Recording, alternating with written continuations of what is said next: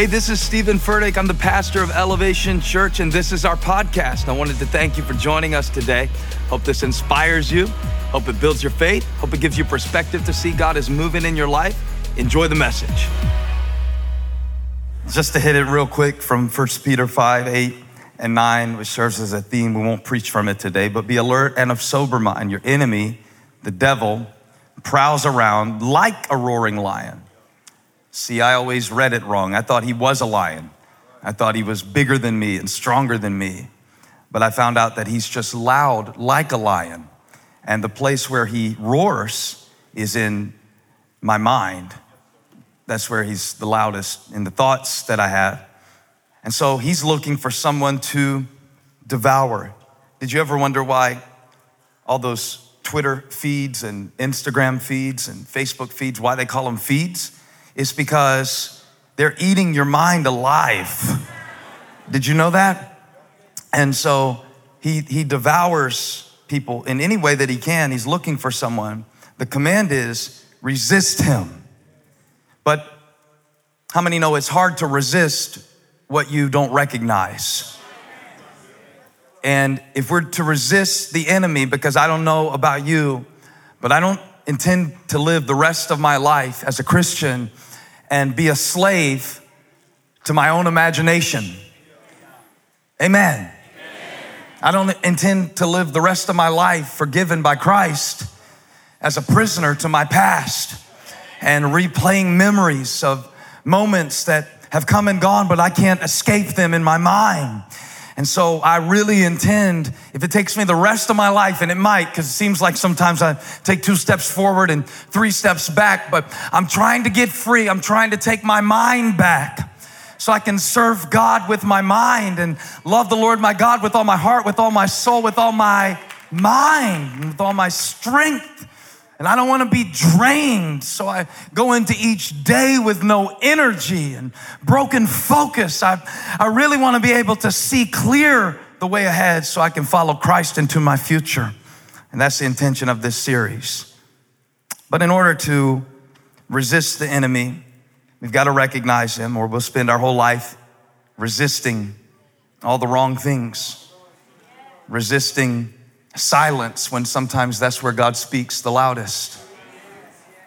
Resisting or trying to avoid awkward situations. And God's middle name is awkward. He'll run out of food on purpose to see what you're going to do in an awkward situation. He'll sit down next to a disreputable woman at a well and make it awkward so the disciples have to decide if they really believe that this message is for everyone. And so let's take a look today at this idea of recognizing the enemy so we can see how he's at work in our lives. And this may be a weird title, but I want to call this message, The Devil in 3D. What does he look like in real life? Not our cartoon image of him, our coloring book devil. Once we get the cape off of him and try to understand how he really operates to try to master our minds and set up a seat of influence in our souls through controlling our emotions, we can start to do battle. And you know, Paul said one time, we are not ignorant of Satan's devices. Satan's devices. And of course, I don't think this is the devil, but I wanted to give you 3 things just to make it memorable that start with the letter D. And rather than continue on talking about Peter this week, I want to move into the Old Testament for a few moments and tell you a story about a Bible character that I know you've heard of named Moses. And I want to use this one example from his life. It's probably not the one that he would choose for us to evaluate because he made a great mistake and it cost him dearly. But hopefully, like 1 Corinthians 10 says, we can use him as an example so the same thing doesn't happen to us. How many of you want your kids to learn some stuff from your experience that they don't have to learn through their own pain? And so let's look at this. I'll read it to you. I'll be honest with you. I never preached on this passage before because I was intimidated by it. And really, it's a little confusing. You'll see that. It seems a little harsh what happens in this passage. And honestly, I knew that if I ever preached it, that God would probably speak something to me that I wouldn't want to hear, because I relate to a little thing that happens in this Bible story. But I want to share it with you now as we lean into this message, the devil in 3D. And of course, Moses's devil was a little different than ours. He would have said Pharaoh, who was the ruler of Egypt, the one that he had to demand emancipation for the people of God from. He never really asked for that assignment. He didn't seek that assignment. He wasn't looking for a life purpose. God just interrupted what he thought was his second half of life and gave him something different to do, and wasn't terribly convenient. But now we're looking at Moses at the end of his life, and this is what the Bible says, Numbers chapter 20, verse 1. In the first month, the whole Israelite community arrived at the desert of Zin, and they stayed at Kadesh. There Miriam died and was buried. Now, there was no water for the community, and the people gathered in opposition to Moses and Aaron. And they quarreled with Moses and said, if only we had died when our brothers fell dead before the Lord. Why did you bring the Lord's community into this wilderness, that we and our livestock should die here? Why did you bring us up out of Egypt to this terrible place? It has no grain or figs, grapevines or pomegranates, Wi-Fi or Starbucks. Just trying to bring you into the text. I don't want you bored trying to listen to this Bible story. And there is no water to drink. Moses and Aaron went from the assembly to the entrance to the tent of meeting and fell face down. And the glory of the Lord appeared to them. That's when God's glory shows up, when you've run out of answers. That's when God's glory shows up, when you admit, God, I'm powerless to do this on my own. I need you, God. I've tried everything and still these people are driving me crazy, but I'm here at the entrance to the tent and I need you to speak. So for everybody who came into church with a cocky attitude today, talking about, I wonder what this sermon's gonna be about, and he better hurry up and get to it because I don't really even wanna be here, up here in that Karate Kid shirt looking like a Halloween costume. Say something, won't you? You're not gonna get it. But those of you who came in here humbled under the mighty hand of God, he might just speak because you're listening. Now then, the Lord said to Moses, verse 7, take the staff, that same staff that you raised over the Red Sea and it parted, that same staff that you initially threw on the ground, and I proved who I was to you because I turned the staff into a snake and you picked it back up and it became a staff again, that same staff that turned the Nile River into blood until your enemy had no choice but to release you from bondage. That same staff that when you raised it up, the Amalekites were no match for the Israelites. That same staff, take it now. I want you to get Aaron and get everybody together and speak to the rock before their eyes, and it will pour out its water. And you will bring water out of the rock for the community so they and their livestock can drink. So Moses took the staff from the Lord's presence, just as he had commanded him. And he and Aaron gathered the assembly together in front of the rock, and Moses said to them, listen, you rebels. I'm gonna start saying that around my house more to the kids. Must we bring you water out of this rock? Isn't anything I do enough for you? I've been leading you through this wilderness for 38 years. And it's never enough. It never stops. It never stops. Somebody shout, it never stops. I screamed that one day on vacation, top of my lungs. I'd been such a good dad all day. I took my kids swimming. I went on a bike ride with the kids. We went and ate Japanese food, and we sat with people we didn't know, and I pretended to think it was funny when he flipped the bowl into his hat like I never saw it before. I was a good dad that day. I was a great dad that day. I read to them at bedtime, and still at the end of the day, they were fighting, and all of a sudden I heard myself screaming at my kids. Have you ever had an out-of-body experience screaming at your kids? kids, and you were surprised what you said next, and you were thinking, I might have to bleep myself, edit myself. I don't know what's coming out next. The Holy Ghost just left, and something else took over, and now I'm watching myself, and I'm scared of myself, and I shouted at the top of my lungs, it never stops. Now we can laugh about it. It wasn't funny at the time. Listen, you rebels. Must we bring you water out of this rock? We already did this one time 38 years ago. This has happened before. God kept your shoes from wearing out. Then Moses raised his arm and struck the rock, which God did not instruct him to do, twice with his staff. And water gushed out, and the community and their livestock drank. So on the surface, what Moses did worked. But just because it worked on the surface doesn't mean it was wise, and does not mean it will have a sustainable effect. And this is why when you control people with your anger, or your pouting, or your see, I can't even say the word. It's a foreign concept to me. Manipulation. You end up very lonely, because the cost of controlling people is to end up alone. And I know I got you pinned up against your chair right now talking about this sermon, so look confused and you get through this, but some of the stuff that works on the surface costs us in the end. And that's why it's so important that we understand this, because watch, everybody got water, but it cost Moses what God had promised. And if the passage ended at verse 11, you'd say, well, what's so hard about that scripture? Unfortunately, verse 12 tells that even though the water came out of the rock, what came out of Moses' heart in that moment prevented him from going further into God's promise. And even though all the people were happy and the people were impressed, and the people might not have even known anything was wrong because they were all too busy drinking, the people got hydrated.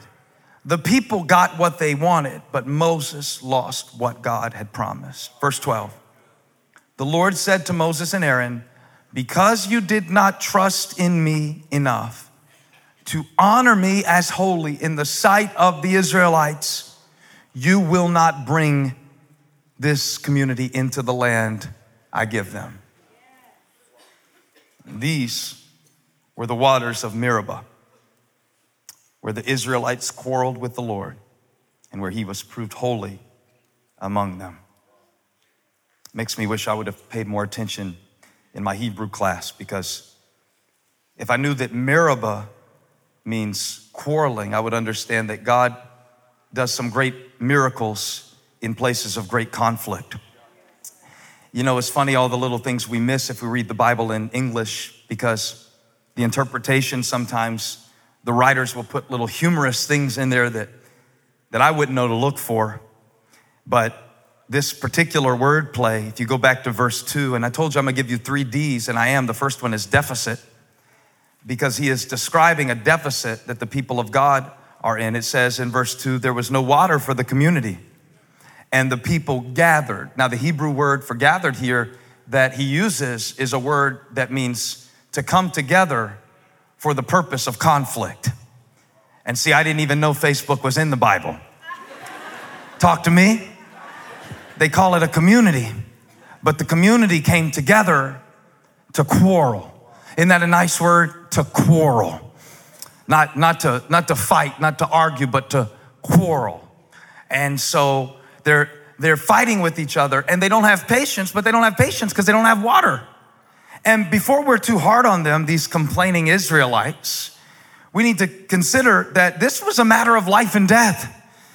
This is not the barista messed up your order and forgot that you prefer almond milk. This is something different. We can't live but a few days without water, and so we're desperate. And I've noticed that when people get desperate, they start doing things they wouldn't normally do. Have you noticed this about yourself? That when you get desperate, you get edgy. You get touchy, and sometimes you're lashing out at people, and it's not about the people. Like I had to explain to the kids about my road rage. It's not really about the driving. It has nothing to do with the driving. It's just that Dad finds this a convenient place to be shielded and anonymous where I can let some stuff fly that's been building up. Y'all don't want a real preacher. JJ, you preach next week. Fake them out. It's a whole thing because they came together to quarrel. And what they couldn't know, is that they were on the border of Canaan. The land that God had promised them was just a few short months away. But in a time when they should have been preparing to conquer, the enemy had them in a state of conflict. Don't you understand that the reason that you've been fighting like you've been fighting, and even the reason sometimes that the devil will get you focused on fighting against people, is because God is trying to bring you into what he spoke over your life and the promise of his inheritance in the saints. And now the closer you get to that promise, the greater the conflict is going to be. I think one of the reasons that our church gets so divided is because the enemy knows that if we would ever stop fighting and focus on the mission that we were given by our captain and the savior of our souls, we would be dangerous to the kingdom of darkness. But we can't come together because we quarrel too much. It never stops. We never quit finding new things to fight about. It's not only that Christians fight against other religions, we can subdivide on a multiplicity of different levels of Christianity, and we can get into little groups so that we no longer come together to lift up the name of the Lord and to take this message to the ends of the earth. But now we're fighting over a translation of the Bible, or we're fighting over what you wear to worship, or we're fighting over what specific nuance you believe about the Holy Spirit. But I didn't come to quarrel, so I don't need to fight with you. I came to conquer, and I need you in my corner, and I don't have energy to spend fighting against the people God called me to fight with. So if you're black, fight with me. If you're Hispanic, fight with me. If you're a woman, fight with me. If you're young, fight with me. Let's get together, old heads, young people. Let's fight this fight together.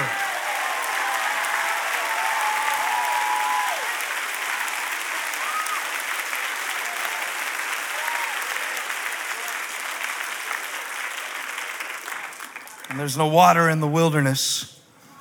And when there is no water, when there is a deficit, you start reacting instead of responding. I'm gonna preach this message, Holly. I feel it happening right now. Because what I wanna say is, forget about the budget deficit. We got a whole lot more than a budget deficit in our nation today. And it's a different deficit than they faced. It's not a lack of water. I feel like in our world today, we are severely lacking in our ability to empathize with others because we've got a surplus of opinions and a deficit of empathy. Let me try another one. They didn't like that very much. We have a surplus of information and a deficit of wisdom. Because if we don't have insight into information, we will get caught up in highlights and headlines and highlights and headlines and highlights and headlines and highlights and headlines, clicking on crazy stuff and not even bothering to read anything but the first sentence. And then somebody wants to ask me, do you really have a water slide on your stage in the church? Because you don't want to come.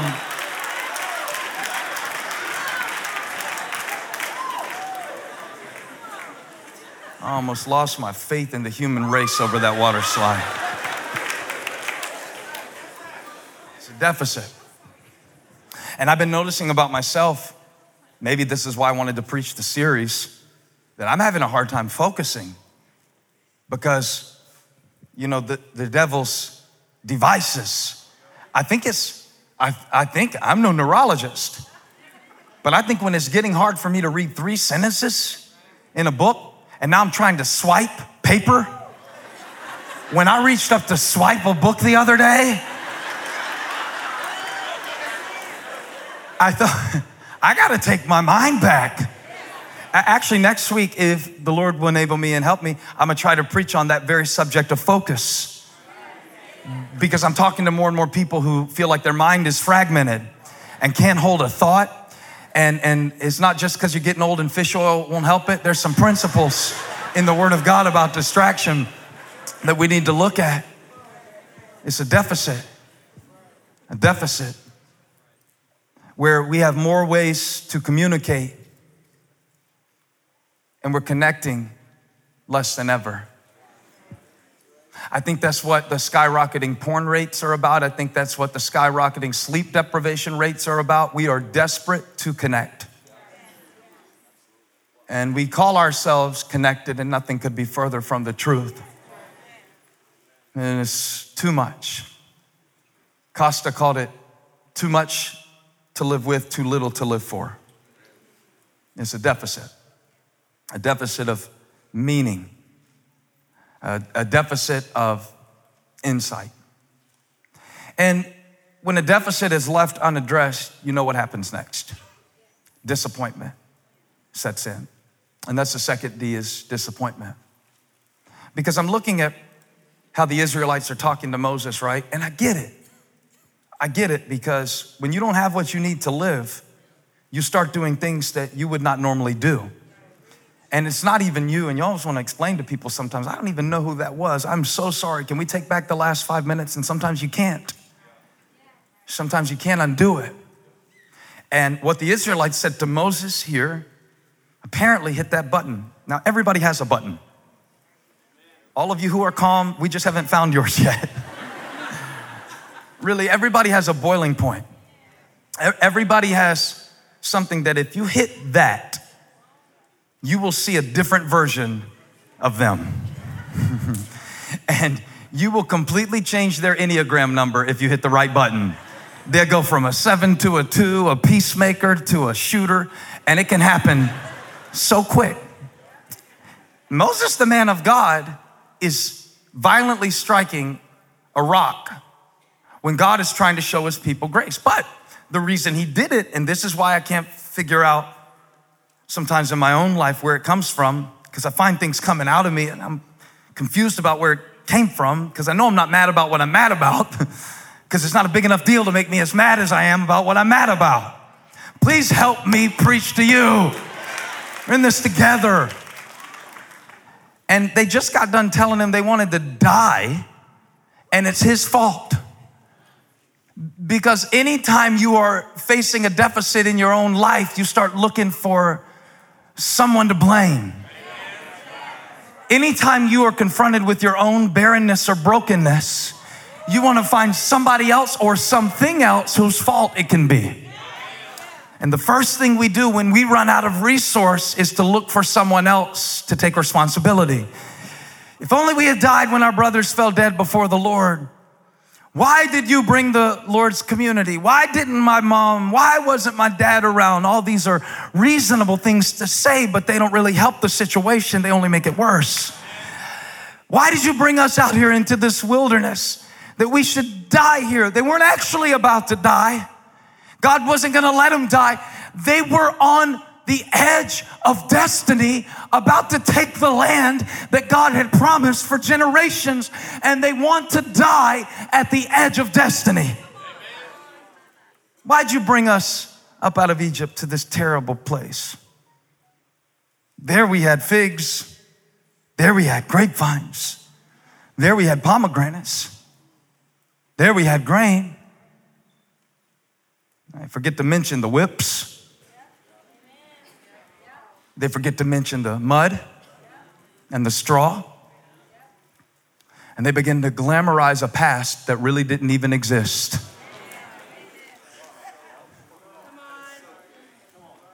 Oh, the good old days. I get it, man. It's tempting to go back there in your mind, just as long as you know your version of the past is just as imaginary as your version of the future.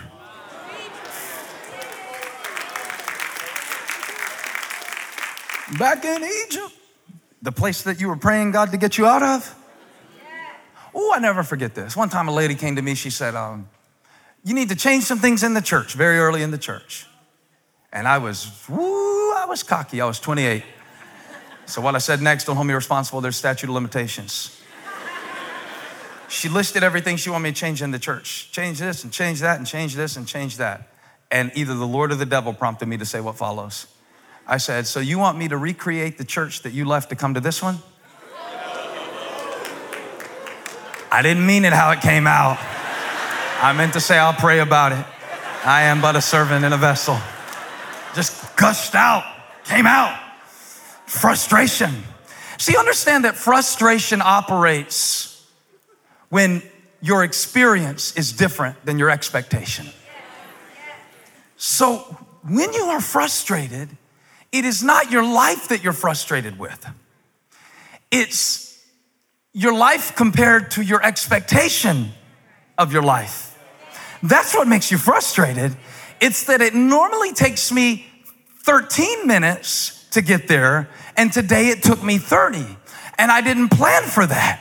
And so since I was already at a time deficit and a sleep deficit, and I didn't put margin on this trip, now I find myself frustrated. I'm not really frustrated at how long it's taking. I'm frustrated about how long it's taken compared to how long I thought it was gonna take.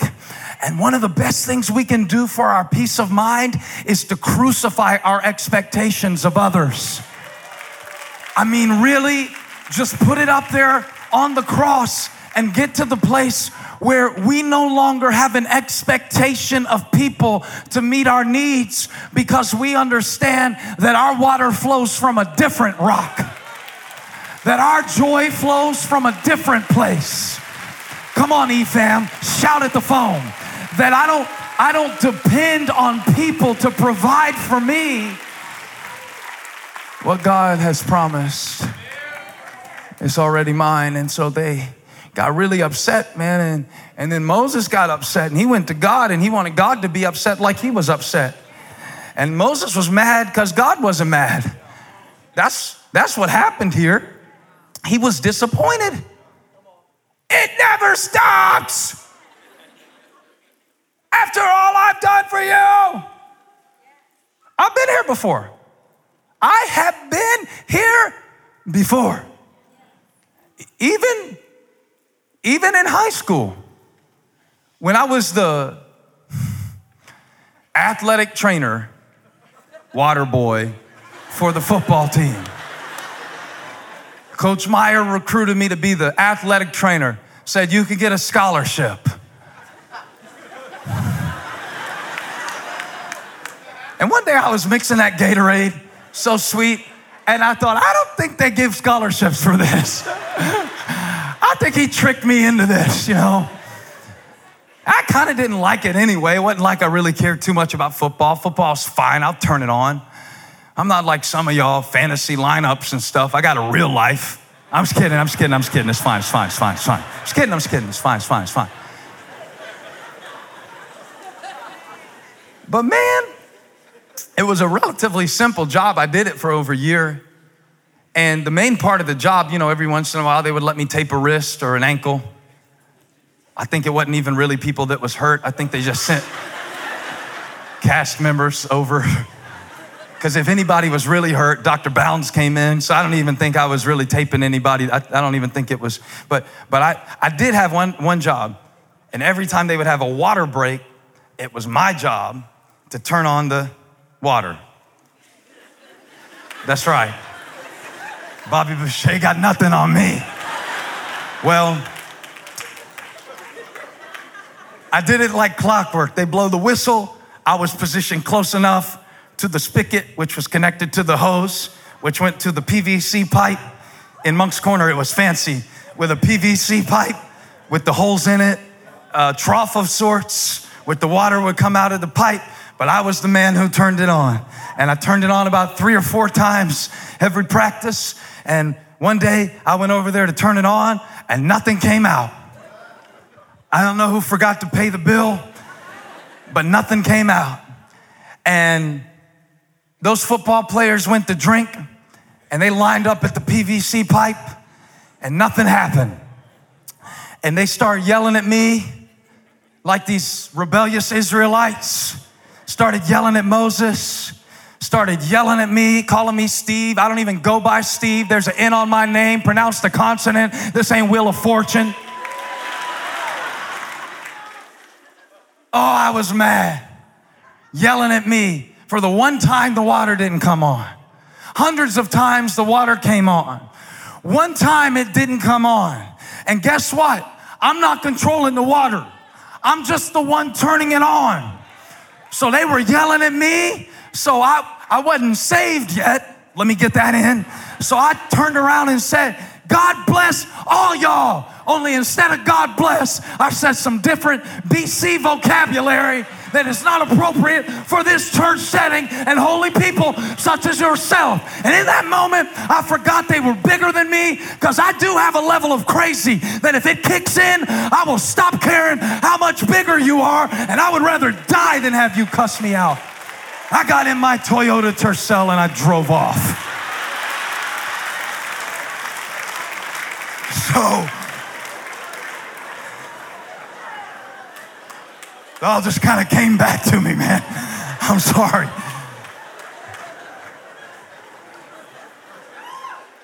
Because all these times, I get Moses' disappointment, I really do.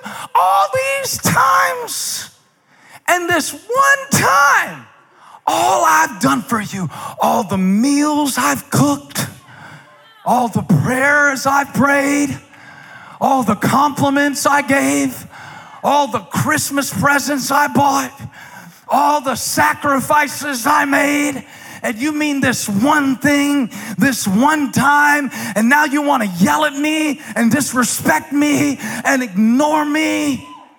I figure Moses is tired of being taken for granted. Tired of people just assuming that you're always going to do it and it's just easy for you. Until I realized that Moses wasn't really disappointed with the people. Moses was still dealing with a fear that he had carried with him since the time God met him at the burning bush, and possibly before that, 40 years earlier, when he killed an Egyptian to try to rescue one of his fellow Hebrews. And he never really fit in because he was raised as an Egyptian, but he was by birth a Hebrew. And when he tried to defend the people that he was one of from the people that he had had to live with, Moses ended up having to run. That's why he ended up in the wilderness with the shepherd's staff to begin with. And that's why when God met him at the bush, Moses said, you got the wrong one. Pick somebody stronger. Pick somebody more capable. Pick somebody with more experience. Pick somebody who doesn't struggle with what I struggle with. Because I'll let you down, God, and I'll let them down. And not only is Moses dealing with this moment, but he's dealing with 40 years of frustration. 40 years of frustration that you could argue were the result of his lack of faith when he didn't go in and fight and take the land God had promised. In a sense, what they're saying about Moses is true, and he knows it. It's not him it's not them that he is disappointed in.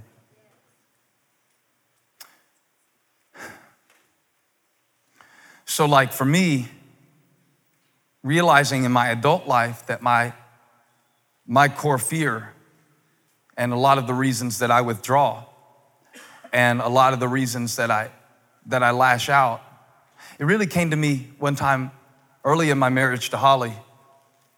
And it was a low-key argument, but all of a sudden it just kind of erupted, and I yelled at her, I'm not stupid. I'm not stupid. It never stops. I'm not stupid. She said, I didn't say you were stupid, but I wasn't responding to what she said. I was responding to what I felt.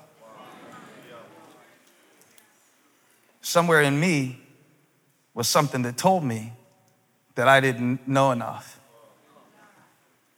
Probably back to my dad in some ways. He loved me. It wasn't that he didn't love me, but he kind of felt like it was him against the world and he didn't have a full deck to play with because of the way he was raised. And somewhere I probably started thinking that I was operating in life out of a deficit of intelligence. And so my first instinct when someone makes me feel stupid, what a phrase. When they make me feel stupid. How much power are you giving away to other people? When someone can make you feel stupid, that's a weak mind, but that's where I find myself sometimes, in that mental wilderness. That mental wilderness. Do you know what I'm talking about? And I'm afraid. I'm afraid sometimes up here, not that I'm gonna get the Bible wrong or that I'm gonna dishonor God, but unfortunately, that I will disappoint you. And every time we start a new series, I feel it, because I try to create expectation. This is gonna be the best series ever. And then I hope baby Jesus and Mother Mary and the Holy Ghost will somehow help us, because I don't want to disappoint you. And I'm sharing this autobiographically, but I'm wondering, do a lot of us function in this place that I don't want to disappoint you? And that's why I hide. And now I find myself, I don't even want to pick up the phone when people call. Because now if I can text them back, I can carefully craft my response. Even in the smallest ways, I see this fear. I see myself withdrawing. I see myself wanting to isolate. And it's a tendency that I don't fully understand, because I do love people. I really do love people. I've always loved people. I was the dude that hugged everybody in his graduating high school class. The whole 230 of them. Hugged them all. But I find myself sometimes wanting to withdraw. Find myself wanting to walk out. Find myself wanting to get out. And I wonder why, am I losing my love for people? Is all this getting to me like lights and cameras and all that? But I realized in the weirdest way one day what it was when a lady said to me, I've been going to your church 7 years and I've never met you. And I said, I'm so sorry. I took it like an accusation, She said, no, it's a big church. We love the ministry. I said, okay, good. I'm sorry. I'm really sorry though. That's bad. You haven't met your pastor in 7 years. I'm sorry. She said, it's fine. Stop apologizing. Now it's awkward because I'm making it awkward. And then she made it awkward. She said, you're much taller on the screen. Well, that helped. You already see I'm insecure, woman.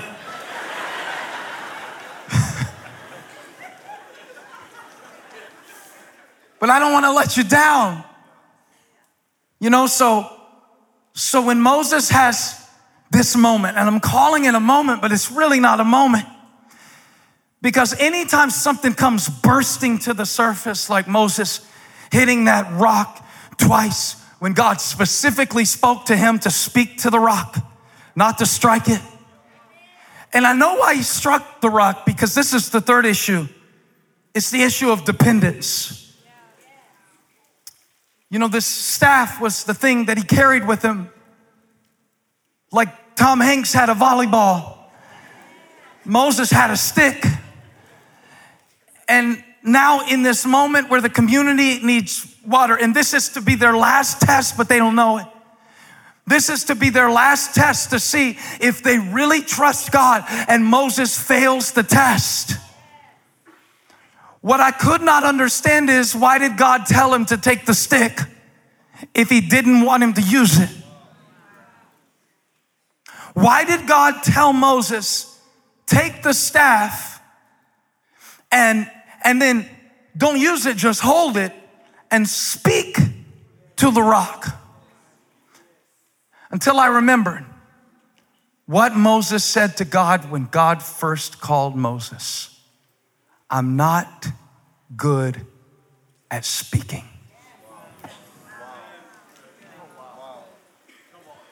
And before God could let Moses lead his people into the promise, he had to know, do you trust me enough? When God said, Moses, you can't lead the people, it wasn't for punishment, it was for protection.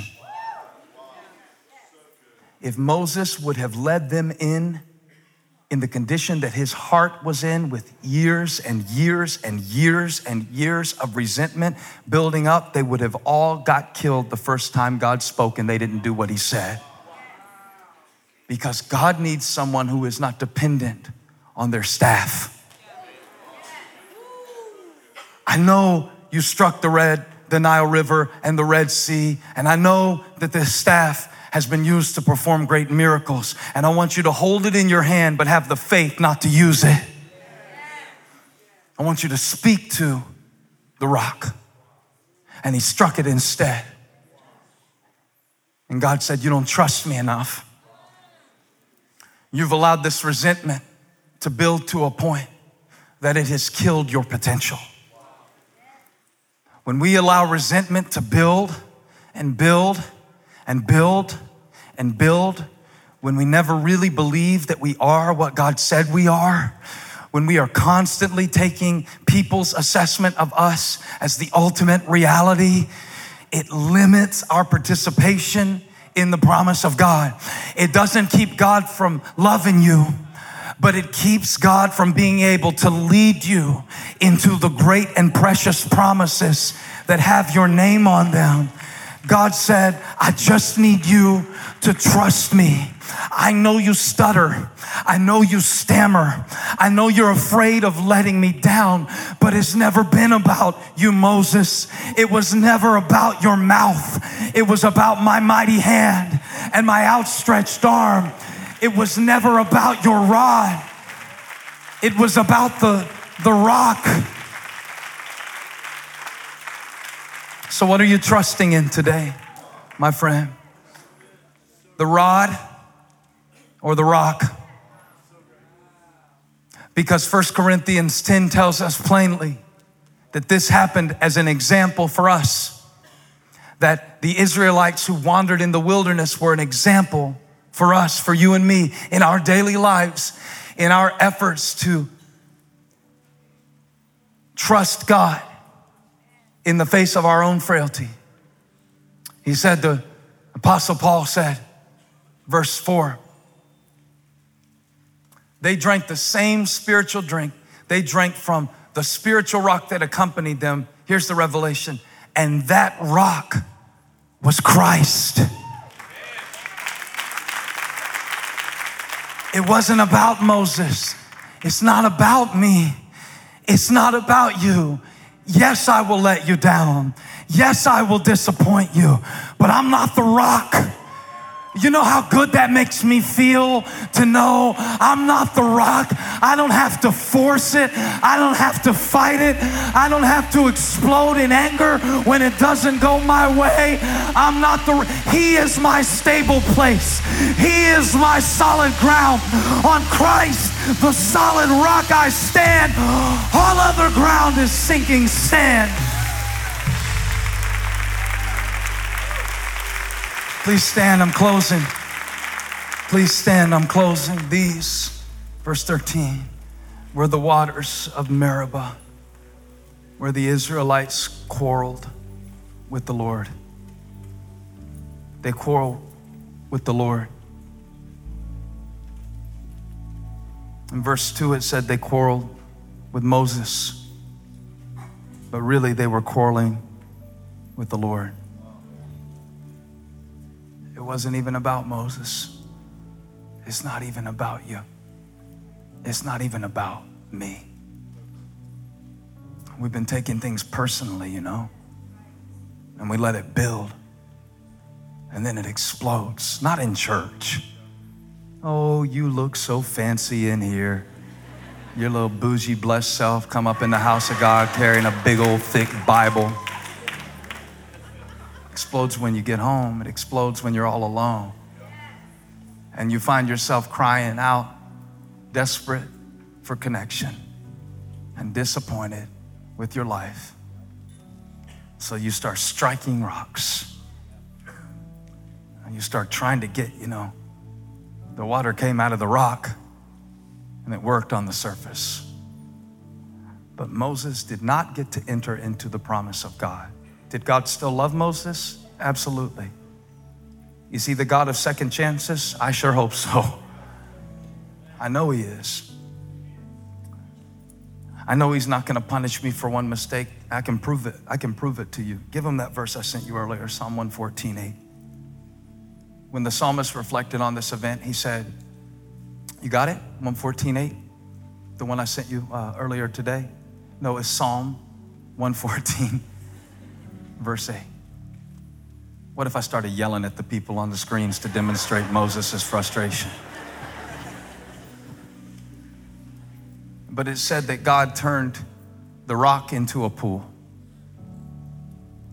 the hard rock into springs of water. And God spoke to me through that verse and said, if they'll let me, the place of their greatest mistake will become the place of my mercy and their greatest miracle.